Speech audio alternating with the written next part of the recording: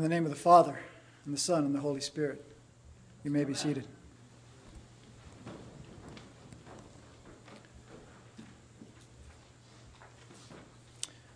Our scripture readings for this morning were fairly plain and apparent as to what we should do, how we should act, how we should carry ourselves as believers. I can do little to add, but I'm going to try to shed a little bit of light by the help of God's Spirit. When I was in elementary school, my favorite primer in elementary school in Java, Indonesia, boarding school, my favorite primer was titled Think and Do. It taught me to think before I acted. I remember listening to an interview of Paul Simon. This was some years ago, and he had been fallow. He hadn't done any music for 6 years. And the interviewer asked him what he had been doing for this 6 years. And Paul Simon said, "I have been thinking." Thinking can produce tremendous work, but you've got to take the time to think. Thinking also slows you down. It wises you up. It is an exercise in stillness and restraint.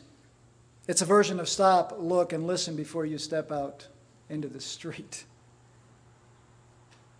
We're living in a time when too many of us are doing before we think.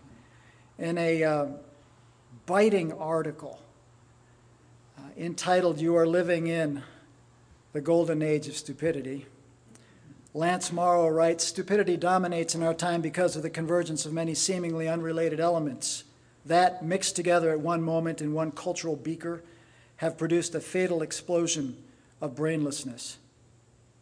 That's pretty pungent. And then he asks, what are those ingredients? Morrow suggests they are the subversion of manners, which depend on reticence, even mystery. The subversion of manners and authority, which prepare the way for the death of privacy, which would be ensured, the death of privacy ensured by this stupendously intrusive, and I would add, wildly expansive capabilities of big tech in the 21st century. And Morrow notes, when the protections of the individual mind are gone, then you may open the floodgates to, among other things, such as dopamine stupor of instant gratification, social media storms, pornography, all of which are a massively lucrative assault on individual dignity and collective decorum, an assault on the manners of a society, and, he says, if you will forgive me, an assault on the divinity of the individual. It seems we are not guarding our minds against the corrosive effects of online content and conversation that ramps up our anxiety and our envy and blows a 50-mile-an-hour wind on the embers of our anger. And then as James notes later in his letter, in his book, that anger ignites our tongue, which sets the forest fire ablaze. And what you get, as we have been reminded in recent sermons on Ephesians and teaching on Ephesians, is a darkening of the mind and a hardening of the heart. And that's a bad combination. So, with that introduction, aren't you all feeling great now? Let's focus our minds on the good news, on some encouraging words from James and Jesus. You have to slow down and think about how to pronounce this word. Ephphatha. It's hard to say. Ephphatha. Jesus says this to the deaf mute, and he's saying, be open, be released, be set free. And from James, know this, my beloved brethren, let every man be quick to hear, slow to speak, slow to anger, receive with meekness the implanted word, and be doers of that word, not hearers only. So I was thinking about Jesus healing here. When Jesus heals, it is always a comprehensive event. It involves words, touch, actions, instruction, which culminates in transformation. And that's because it's always more than a physical event. It is a healing of the human spirit. So when Jesus says, Ephphatha, it is also a release from sin and the destructive, powerful effects of sin on the inner person.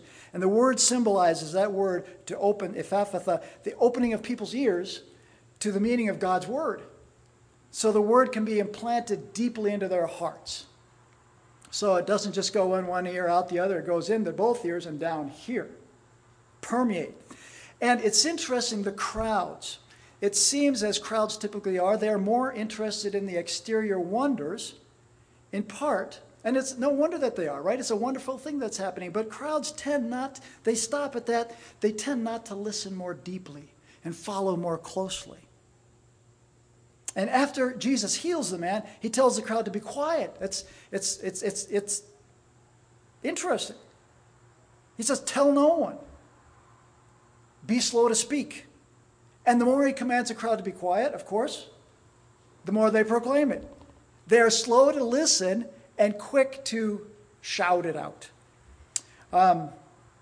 We can understand the crowd, but crowds, if you think about thinking, crowds tend to escalate events. They also misinterpret, they distort, they miss nuances, the layers, the deeper significance of an event. They don't think, and their doing is as shallow and fickle as their thinking. And crowds can turn in an instant. The crowd that praises Jesus here, perhaps members of that, will also be the mob that later yells, "Crucify him." Their praise is as premature as their understanding. But you know what? The truly amazing aspect of the crowd is that whether they are singing Jesus' praises or screaming for his death, they are agents of God's purpose, of God's glory, which works through suffering and death, even death on a cross. And that is the divine secret that no one but Jesus knew. And Jesus keeps this secret. It's hard to keep a secret until the appointed time that you should tell that secret. And he carries it quietly with him. And as he faces the ruling authorities, he answers not a word, because he's got to go all the way to his death. After which his secret is gloriously revealed. Thanks be to God. So the heartening word this morning is, in our failings, the gospel never fails. It always prevails. This is our hope. And Jesus and James, the brother of our Lord, implore us, we, their beloved brothers and sisters, to allow the gospel to prevail in our minds and our hearts and in our actions. True telling can only come after we have sinned, after we have failed, after we have stumbled, and we are forgiven, and the mercy of God has been poured into our hearts, and we are redeemed, and we are restored. Then we have something to tell about Jesus. But for this to happen, we must hear the gospel. We must sit on it for a while. We must ruminate on it. We must shut up and listen up. To receive with meekness the implanted word, says James, to allow the gospel to work its love into our shame, its mercy into our mercilessness, its tenderness into our hardness. Then we're ready to tell. And you know how we best tell? How to tell best? Not with our words, but with our actions. James instructs us to hear, and then not to talk about it, but to do. The best kind of hearing translates into action. You know when someone has listened and understood you, not when they repeat your instructions, but when they follow your instructions. And James employs this fascinating metaphor of how we go from hearing to doing, so that our doing is authentic to our being. Who you are is not what you say, it's what you do. And James uses this metaphor.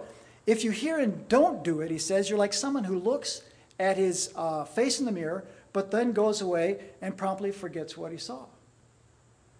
And if you think about it, looking at a mirror is to be aware of what you really look like. And this is why many of us don't spend much time in front of mirrors. At least I don't. It is to be conscious, self-aware, to know our well-denied shadow self that's always there and lurking, as well as our brighter self.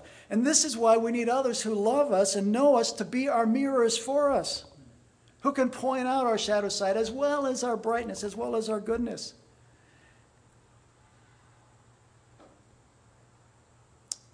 And when we get to know our shadow self and know that the Father of lights, the Father of all goodness, the Father of all grace, the Father of all glory has poured himself into us and wants to shower us with his good gifts. What does that do? That melts our shadows. It dispels our shadows and helps us live in the brightness of who Jesus is. And what comes out of that? Good deeds. And those good deeds are done in secret mostly, aren't they? We don't need to be heralded for them.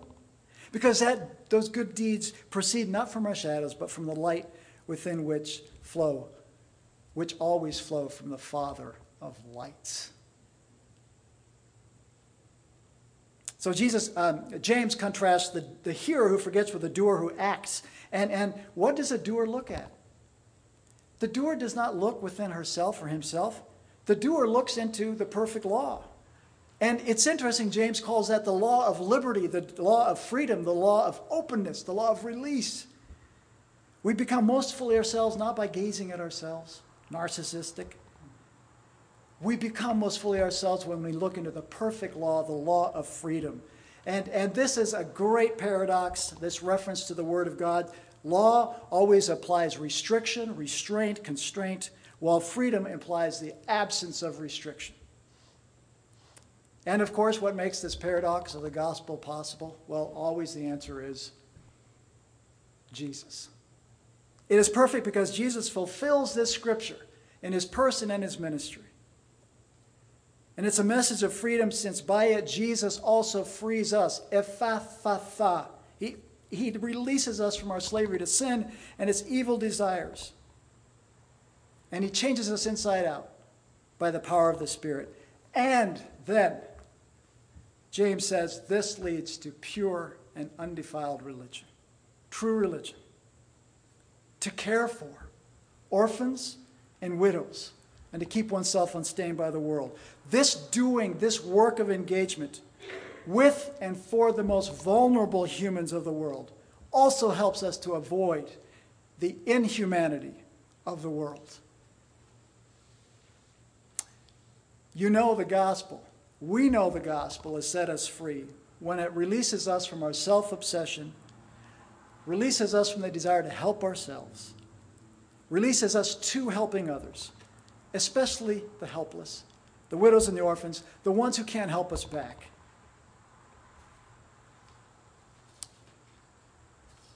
I close with a vision of Jesus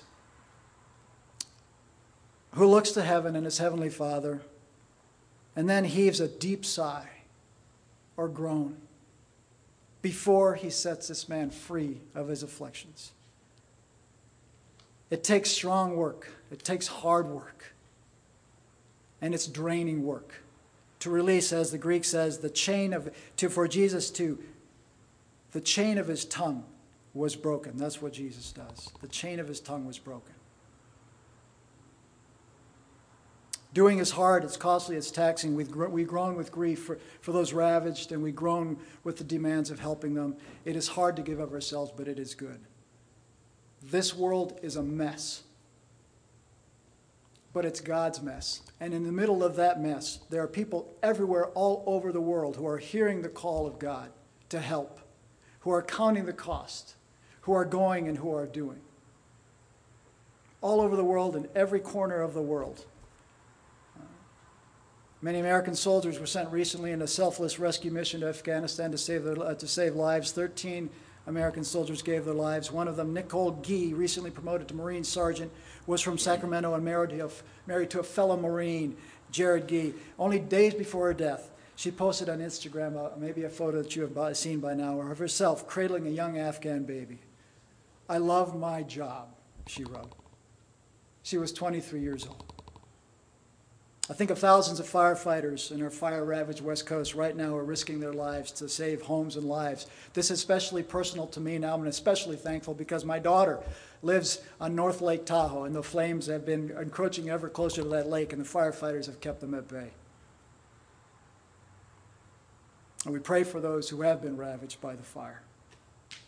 And then closer to home, so many of us who are doing God's good work celebrate, rejoice in that. All of us, many of us doing it quietly because we have been set free by God to do his good work. We don't need the accolades. Think of Exodus Ministries. They're sponsoring a walk for refugee kids from Afghanistan and around the world. It's on Saturday, September 18th. A small group of souls are going, you know what? Let's make it a big group.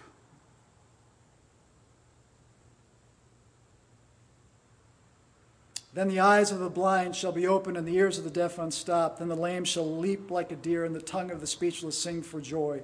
For waters shall break forth in the wilderness and streams in the desert. The burning sand shall become a pool and the thirsty ground springs of water. Amen.